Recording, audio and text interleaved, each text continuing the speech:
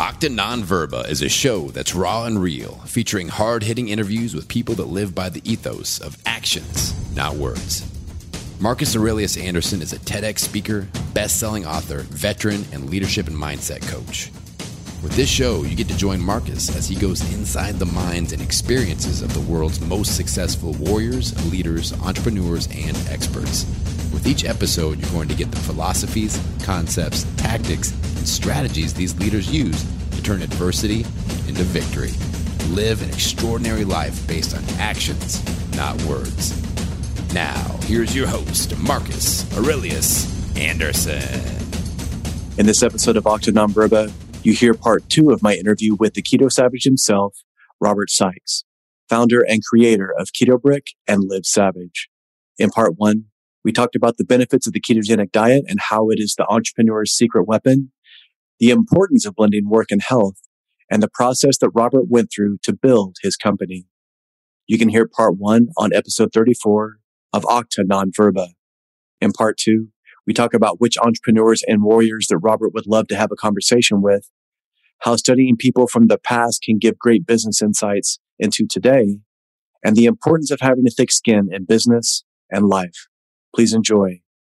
If there was an entrepreneur that you could have dinner with, have a conversation with, living or dead, who would that be? I would really like to have dinner with Jordan Peterson. I feel like I would learn a lot from that conversation. I've been listening to a lot of his content recently. Smart. Actually, for the past couple of years. And I really like his view on many different things in life. I don't know if he would be considered an entrepreneur so much as just a spokesperson, philosopher. Right. I mean, anybody in general, whether an entrepreneur or just, free thinkers, I appreciate people that have an interesting take on life. And I've truly always held the belief that you can learn something from everyone that improves your quality of life. So, this is honestly why I love podcasting, because anytime I have a new podcast guest on, it's an opportunity for me to learn something that I didn't previously know. So, yeah, he would be a really good person to sit down and have dinner with. There's so many people in my life. There's so many people that I'm excited. I mean, I've got a podcast with Mark Bell this week. Nice. So I'm going to have a conversation with him. He's coming on to my show and I'm coming on his show, and we'll be able to just pick each other's brains. Wow. So it'll be good. Mark Smelly Bell. He's a big deal, people. Yep. If you guys don't know who he is, look him up and you'll get to hear the podcast with Keto Savage and him being on his as well. So if there was a warrior from the past who's passed away, or a tactician historically that you would want to have dinner with or have coffee with, who would that be? Man, I should have prepped for these questions. I know. Man. I got to keep you on your toes, brother. I know. You keep me on my toes for sure. Let's see here. Somebody from the past that's a warrior. I would really appreciate having a big conversation with Alexander the Great. Like, what drove him to go to the lengths that he went to conquer all that he did? I mean, there's a special kind of person that really has that style of ambition. Like, most people would just be happy conquering their town. To go for the entire world, I mean, that's pretty impressive right there. So I'd love to sit down and pick his brain as to where his motivation stemmed from. Have you got to read a lot about him? Not a ton. I mean, you're probably much more well-read around Alexander the Great than I am, but I've listened to a lot of Dan Carlin's Hardcore History podcast and just kind of going down that rabbit hole. Yeah. Brilliant podcaster, by the way. But I appreciate a lot of the things that Alexander the Great had done. There's a lot of things that probably made him a terrible person in the history books as well. But I appreciate the ambition that would have to be there for some person to want to go to the lengths that he went to do what he had done. So I would find that to be an interesting conversation. Yeah, there's the quest and the desire for gold or for territory, but eventually that gets quelled once you've covered enough continents. And like you said, where he has this belief since childhood that he was destined for great things, that his father, Philip, had created this vision and that he wanted to exceed that. And then, of course, Dan Carlin has all of the, if you guys aren't listening to Hardcore History with Dan Carlin or even his new version of Common Sense, you need to do that because he goes deep. He knows the material, and then he really weaves together the psychology and the beliefs and the idiosyncrasies of that individual's personality, and then sees how it comes to fruition in history. And as you pointed out, history is written by the victor. Mm-hmm. So there may be some people that may not have been as impressed by him, but yet his end result is undeniable. So I think there's something that's powerful. Another worthwhile conversation would be Quanah Parker, one of the last reigning Comanche war chiefs. I mean, from a white mother to, Indian chief father, and to be in a time frame in which you know your world is coming to an end, yet you have the mental fortitude and resilience to try and fight tooth and nail to maintain the integrity of your history, the integrity of your people. That to me is a compelling story as well. We talk about books and all these entrepreneurial books and these self-improvement books, but sometimes the best book you can do is just an autobiography of somebody, reading about Winston Churchill and all the things that he went through, as opposed to just getting sound bites from what he did in history, to see what his life was like prior to that, to see what his day architecture was like, to see how important naps were for him to have breakthroughs. All these things give you a better idea of what really made that person who they were. And sometimes how they're successful, even in spite of some of the things that they do, whether it be an ego or some sort of self-sabotage or addiction or adultery, whatever the case may be. But it shows us all that these are flawed humans, but yet even with those flaws, they can still succeed if you're consistent, if you have the right team around you, and if you're pushing yourself towards this vision with this Alexander the Great kind of intensity. Speaking of biographies, I think, like I said, I've read so many business books. I think if my time would have been better spent just reading autobiographies and learning more about people that have seen success and what made them tick. I feel like there's a lot more value to be gained there. And if nothing else, you gain so much more perspective. Like if you don't read about the history, you don't read about where you've come from, then your reality is this little bitty bubble that you've had experiences with. And when you're living in this bubble that's your own life, your own reality, then your opportunity for reaching any higher greatness is incredibly diminished. Whereas if you reach back in history and you study the people that have done things similar to what you're wanting to do or very dissimilar from what you're wanting to do, but just simply gain perspective from it, your appreciation for life, both the good and the bad, is heightened exponentially. And that's going to shape your day-to-day decisions. And you're going to be a much wiser individual for it. I agree. That's always the goal, is to absorb truth irrespective of source and put it towards your vision. Because so many people, they may hear a truth that is like so obvious, but yet if a person from a different side of the political arena or religion or whatever the belief system is, they'll sort of throw the baby out with the bathwater, when in actuality, even if you don't agree with what this person said, if you become blinded to that truth, now you can't help somebody else who may need that knowledge, or maybe you can't apply it to yourself. And that's ego. That's your arrogance. That's your cognitive bias that's really kind of bouncing around in your head. If your goal is just to try to help as many people as you can, or become the best version of yourself that you can, that knowledge doesn't care about your opinion. So you have to ask yourself, if this is true and I'm not applying it, then I'm actually shooting myself in the foot, or like I said, potentially somebody else. That's the way I look at it. There's times when it's a piece of information that may not help me specifically. Bruce Lee's protege, Guru Dana Santo, he's my Jeet Kune Do instructor, as you know, and he was talking about these different disarms for the blade. And he's like, these first 2 disarms will work really well for you. These next 2 disarms may not work for you. And these other 4 will never work for you, Marcus. He's like, but you have to know all of them, because there are going to be different people that you teach that may be built differently than you are. That it may work better for a person who's maybe more supple, maybe a person who's stronger, maybe a person who has longer limbs, maybe a person who is taller, shorter, whatever it is. So it's important for you to know all these things. Also, the converse is, if there are these 8 different ways to disarm the weapon, I have to be aware of that, because now if I'm swinging the blade and I'm only familiar with 2, those other 6 could ambush me if I'm not aware of it. So that knowledge is important. And this becomes that 360 knowledge of what's going on. So just like entrepreneurship, just like nutrition, just like with that self-knowledge, we have to be willing to see it from not only 3,000 feet above, but 3,000 moments from now and 3,000 moments in the past, to have that clear, true 360 vision of what's going on in this moment. Yeah. And there's so many opportunities to really test whether or not you're doing that. Like 2020 with all the political chaos was a perfect testing ground. I see so many people, rally behind their sides and totally distance themselves from any conflicting viewpoints. And I definitely have, my stance on things based off of my upbringing, what I've been able to notice and see in my day-to-day life and just those around me. But I truly tried to maintain this air of just open-mindedness and willingness to learn throughout all of the political chaos of 2020 and the virus and just all that is crazy right now in the world. And I feel like I'm so much better for it, because we're all humans. All right. We're all humans. There may be some negative intentions and motivations and whatnot, for sure. But I like to think of us in a optimistic light as opposed to just viewing the world through this lens of negativity. And if we're all trying to be optimistic in that regard, then I feel like I owe it to my fellow human, regardless of their viewpoints, to hear their side. And so many people are not even willing to hear an opposing viewpoint.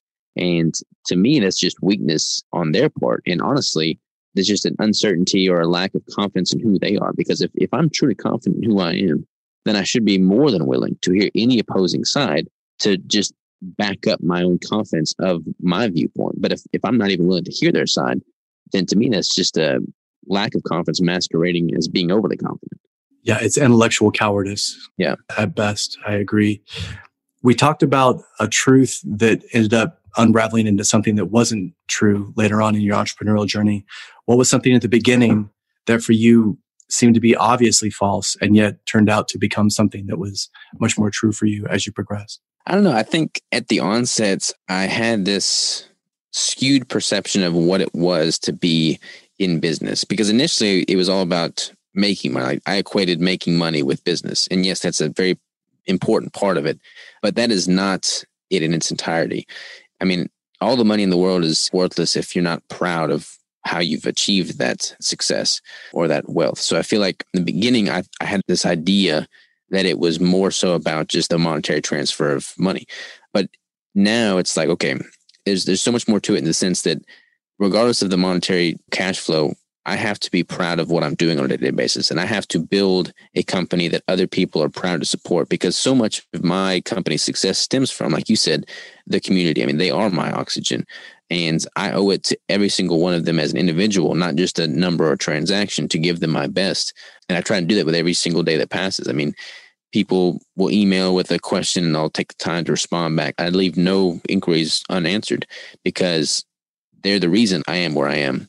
So really looking at, I think I knew at the onset that people and relationships were very important, but I didn't realize the extent to which they were important. I mean, it is literally the bedrock for which everything is built. And I feel like if you go into it with that type of mentality at the onset, then you'll not take for granted every little interaction that you make with the people that are your bedrock. And I feel like that is paramount for sure. So initially you thought that it was the monetary gain that was the value, but the true value was the foundation, the people, the relationships, and that self-knowledge. I think that those people that we interact with and that we learn from and that we keep close to us, that's why it's so important, because they keep reflecting onto us, not only our weaknesses, but our strengths. Mm-hmm. They reveal to us these things, especially like you said, if you're not having a great day, because sometimes the entrepreneurial journey is a roller coaster. And when you have that one person that sends you a text or says, "Hey man, that was great," or "Loved your last video or your last podcast," or whatever it was, sometimes, especially from a person that you respect, that's enough to kind of give you that little click that you need. You're like, okay, yeah. Like, we don't need to have everybody patting us on the back, but at the same time, it's nice if it comes. And if you have the right people around you, they'll know when to kick in the ass, and they'll know when to slap you on the shoulder and say, "Hey man, that was awesome. Let's keep going." You got to get thick skin too, because the counter side to that is there's a bunch of trolls out there. And when you do rely so heavily on people and relationships, you really, tune in to whatever is said. And there are people out there, sad to say, that just go out of their way to bring negativity into the world. And, when Crystal and I first started, we were working, burning the candle at both ends, and we're answering all these messages, and people, like, we'd sell out in minutes, and because we were making them all by hand, and it was just the two of us. And then people would be pissed off because they didn't get any, because they didn't jump on it within the 3 minutes that they were in stock. And then they would let us know through some pretty hateful social posts that they're not happy with how we're running the company, that we don't know what we're doing. I mean, it happens all the time. Less so now than it did in the very beginning, because we've been able to scale and grow. But learning to develop that thick skin and knowing who you are and having that self-awareness and knowing what your intentions are, when you are confident in that, it allows you to not put near as much weight in the words of hateful people, because they are out there. There's a dichotomy that exists there, though, because sometimes people are being hateful, but some of what they're saying is backed with some truth. So being able to have enough self-awareness to be able to thread that needle between that dichotomy and understand if you should act upon what they're saying or discredit it is very, very key. I agree. And a lot of these people that are lashing out, again, if you were to sit down with them and have a conversation face to face, they're probably in a lot of pain. They're probably projecting. They're probably throwing grenades, not only at you or I, but pretty much anybody that has any kind of account, they're probably doing that. And then that's their way of dealing with whatever they're going through. And again, the loudest boos always come from the cheapest seats. Mm-hmm. I don't have the time to throw a rock at every dog that barks at me. So we just keep moving forward. But again, it is the nature of the beast. And a lot of people, it's almost like a child. Even if it's bad attention, they would like to have attention. And like you said, you have to figure out, we have a cognitive weight limit, so to speak, to where once I go to this point, it's like I don't have the capacity to do that. So do I waste mental energy on this person who isn't going to listen to what I'm saying anyway? Or do I try to serve the people that are truly in line with what I'm doing and my message resonates with them? Because in the end, that's the way that we have to look at it. And that keeps us very honest. And again, that helps us kind of strip away the inessential things and focus on what's really the priority. Yeah. And to stem off of that, another thing that you hear tossed around a lot in business is like the whole fake it till you make it philosophy, which I'm completely opposed to now. But so many people getting into the space assume that is what you have to do. I think honesty and transparency always trumps the fake it till you make it philosophy. And when you're grinding, when you're hustling, when you're knowing the trajectory that you're wanting to take in life, you shouldn't have time to take a step backwards and be negative. I mean, it's just like, I don't care. Like, it's just not worth my while, because time is the finite resource, and it's not worth my time to be an ass to anybody. I mean, that's accomplishing nothing. And a lot of people unfortunately feel it's, any publicity is good publicity. And that may be true to an extent. I mean, you may get more exposure for sure, but like, again, it's all about integrity for me. It's all about what can I hang my hat on at the end of the day. And if it sacrifices my integrity, and it's not worth my time, no matter how much extra money it brings in. And there's something to be said also, like you said, when you put your head on the pillow at night and you're like, reflecting on what you did and the money you made, the way you made it is much more important at the end of the day than the amount that you have in your bank account, because that amount can come or go in a heartbeat. But your integrity is something that could always be with us if we act with that sort of ethos in our lives. 100%, man. If you allow yourself to sacrifice that for a moment, you're exponentially more likely to do it again. Yes. And again and again, until you become a shell of the person that you could be. So I've always lived by the ethos that, no matter what, no matter how hard that conversation is, no matter how trying that obstacle is, no matter how much money I'm going to lose in the moment, I will never sacrifice my integrity in a decision. So I feel like as long as I have that as my base, I'm going to be solid. Yeah, the way that we conduct ourselves in the face of adversity is an indication of how we will do everything else in our lives, from business to relationships to, again, being honest with ourselves. And you talked about being organic and real, especially if you're trying to build a business. That is the only thing that's sustainable. You can't live this persona or live a lie or be this character that you're not. And I understand that, when people come in and talk to you or shake your hand after you speak or, are impressed to meet you, there's going to be a certain amount of people that are starstruck, but in the end, you're still the same person. It's not like it changes. It's not like this is Keto Savage when he's talking to people on the podcast, and then there's the other guy that in his personal life that's completely opposite of that. It's not as if you're living a lie in the process. Yeah, if I never put a mask on, then I never have to take it off, man. And I feel like that's the way to live my life for sure. I mean, we've had several people in town these past couple of weeks interviewing in person, and they've all said that I'm the exact same, but away from the camera as I am on the camera on the YouTube videos and whatnot. And I feel like that's good. Like I want to exceed expectations when people meet me in person, as opposed to being let down. So many people are let down by their YouTube celebrities and whatnot. And I just don't ever want to play that game. It's not worth my while. No, I agree. Robert, if you woke up tomorrow paralyzed from the neck down, what do you wish you would have accomplished with your life that you haven't yet? Well, that sounds pretty similar to your story, man. I probably would read your book again and make that the first decision I do. But what would I not want to live without? The question is important because it helps us see that even if our physicality is taken from us, there's other things that we can still do. But you're like a young, powerful man. What is something that you still want to accomplish in your life before the decay of time starts to take our bones? Man, I tell you, Crystal has changed my tune with a lot of things. I'm excited to do a follow-up conversation with you after you've been married for a little while, because I feel like it's just, I don't know, like it's just interesting, man. But Crystal's own desires in life, like her pinnacle has been to be a mother and raise successful children. And I've never really thought of that to the extent that I have now since I've been married. My goal and aspiration would be to raise children that maintain their integrity. No, I'm excited, man. I feel like it'll be great. I feel like my relationship with my father is amazing. I'll be able to take a lot of what I've learned from him and just seeing how he's parented me and apply it to how I would my own kids. But I feel like it's all about leaving a legacy. And I feel like when you bring kids into the world, and I probably have a much better understanding of this when I actually do have kids, but I feel like that is a very tangible way to leave a legacy, especially if you give them the love and the skill sets to prepare them for life and set them off on the right foot, And I feel like that is something that I am not skilled in yet. That is something that I have not proven to myself that I can do well yet. So it's a challenge, and I feel like the adversity and a challenge is always something that appeals to me. So I feel like that is something that I'm looking forward to. But yeah, to answer your question of something what I would want to do before I, woke up and was paralyzed, being able to end my life knowing that I've prepared somebody to live a better life than I had lived would be a very fulfilling thing for sure. I think that is the ultimate, like you said, that's the manifestation of a living legacy, so to speak. And the world that is approaching us in the next 20 or 30 years, there's going to be a lot of uncertainty and adversity in it. But as you and I both know, that within adversity is plenty of opportunity if we're willing to see it. So for everybody that's doom and gloom and says there's a lot of adversity around us, I agree. But to me, all I see is the opportunity that holds. So you being a father, you and Crystal having a fantastic family, I can't see how that a bunch of keto savages running around, I don't see how that could be a bad thing in today's day and age.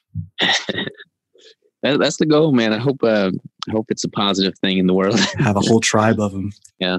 What's the biggest misconception when it comes to being successful as an entrepreneur or as a competitor or as a warrior in any capacity? I feel like the work-life balance is a big misconception. I've always said that balance is kind of bullshit.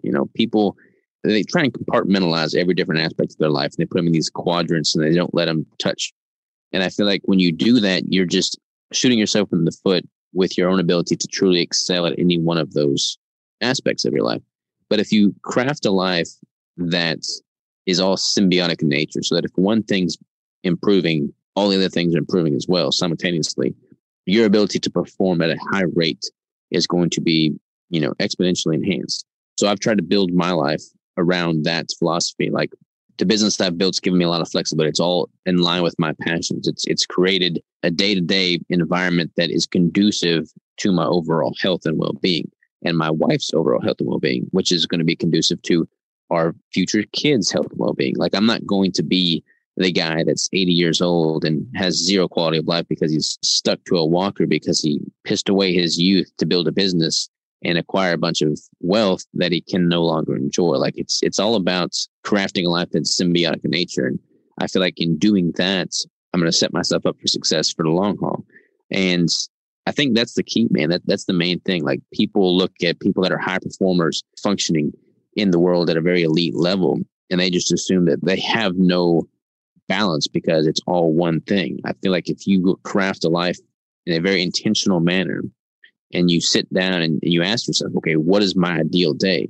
And then you reverse engineer from that and build your life accordingly, your fulfillment and ability to achieve great success and perform at an elite level is going to be much more likely. That's a perfect example of that alignment that we always talk about, where you talk about pillars, I talk about, circles, how they all kind of overlap as this Venn diagram of our existence. But so many people have these beliefs or these ideals that are not aligned.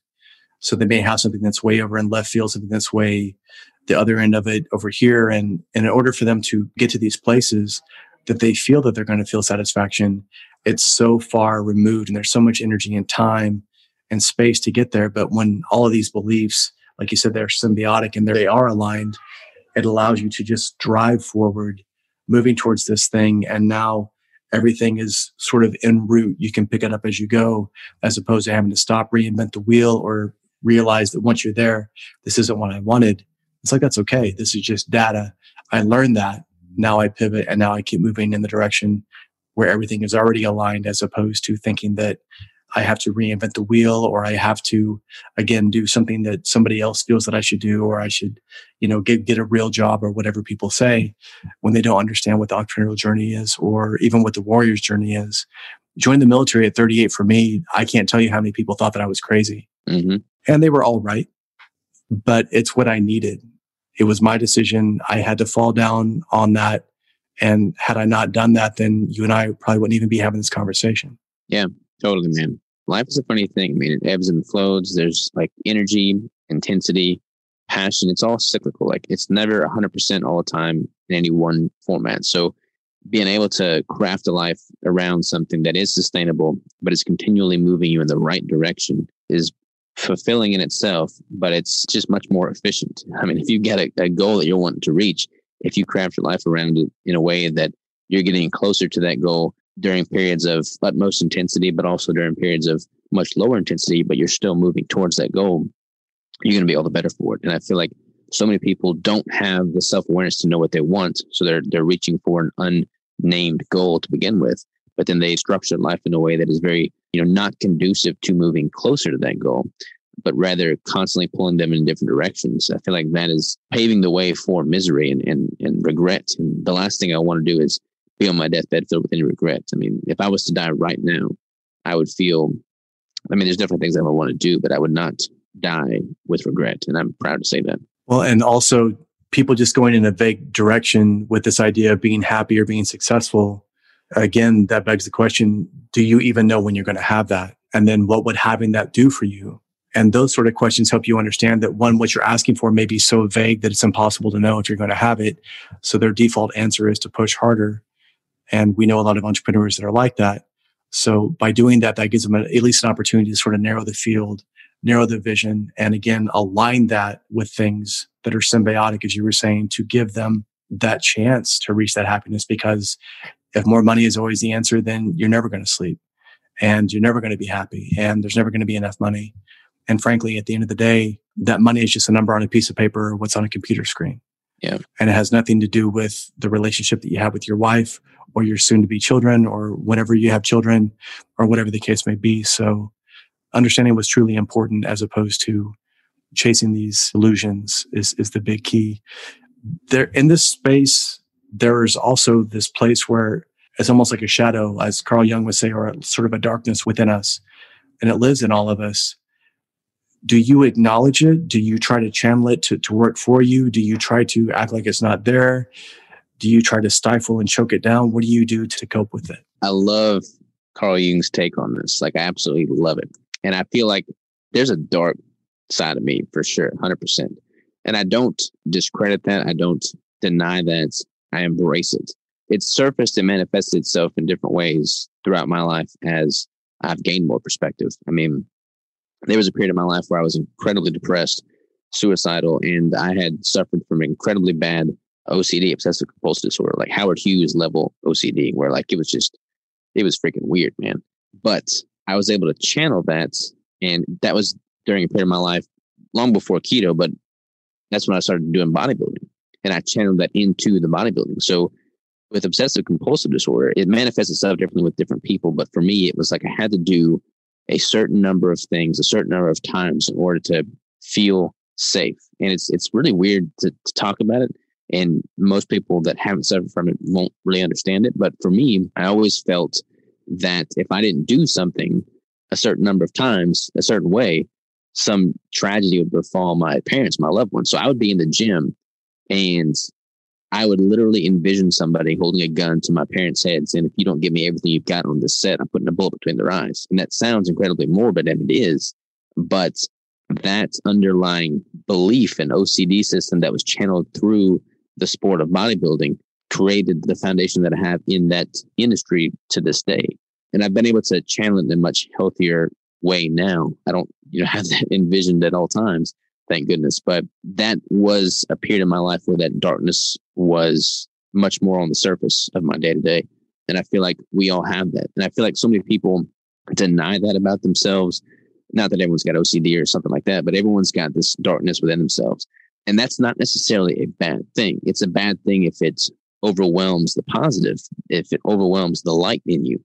But if you're able to recognize it and be honest with yourself and channel it and use it, it's going to only amplify the good that you can do as well. And I feel like Carl Jung's take on that is spot on.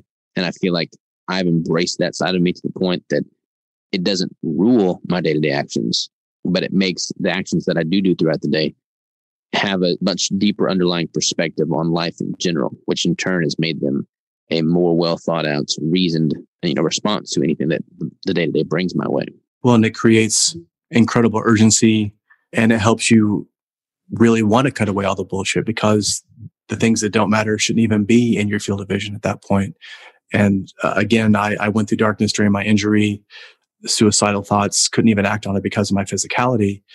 But even within that, there was that gift in the adversity because it helped me see that there was not necessarily a healthy dimension, but if I was in a place where I needed, like you said, to kind of click it up and have that higher level of intensity, it was there if I'm willing to channel it. But if I never face it, if I never acknowledge its existence, then it's as if I'm releasing this wild tiger out of a closet and now there's no way for me to control it. But once I'm familiar with it, now I'm not afraid of it and I can actually sort of point it in the direction of what's necessary. And again, it can be very destructive. It can be very corrosive. So we don't want to live in that place all the time. But to say that it's always going to be, rainbows and butterflies, you're lying to yourself. And the punch that knocks us out is the one that we don't see coming. So we have to acknowledge these darknesses. And to harken back to what I was talking about earlier about the defending ourselves against the blade, if I don't acknowledge the darkness in me, it's impossible for me to even conceptualize that another person may have that darkness within them, depending on where they're coming from, if they're addicted to drugs, if they're trauma, whatever they're going through. And by having that understanding, it allows me to better defend myself and somebody else in the process as well. Yeah, man, that's so key. And I feel like there's a metaphor for life in there on all fronts for sure. I mean, people that live life assuming that it is all sunshine and rainbows, when anything tragic comes their way, they're absolutely debilitated. They're non-functional. Whereas if you are living in a way that is very aware of that fact, that it's going to happen, that adversity exists, and you're able to take that and run with it and make the most of it, then you are unstoppable. And I'd much rather be unstoppable than debilitated. I absolutely agree. Robert, I could talk to you for days, and I know that I will at some point, but I want to be respectful of your time.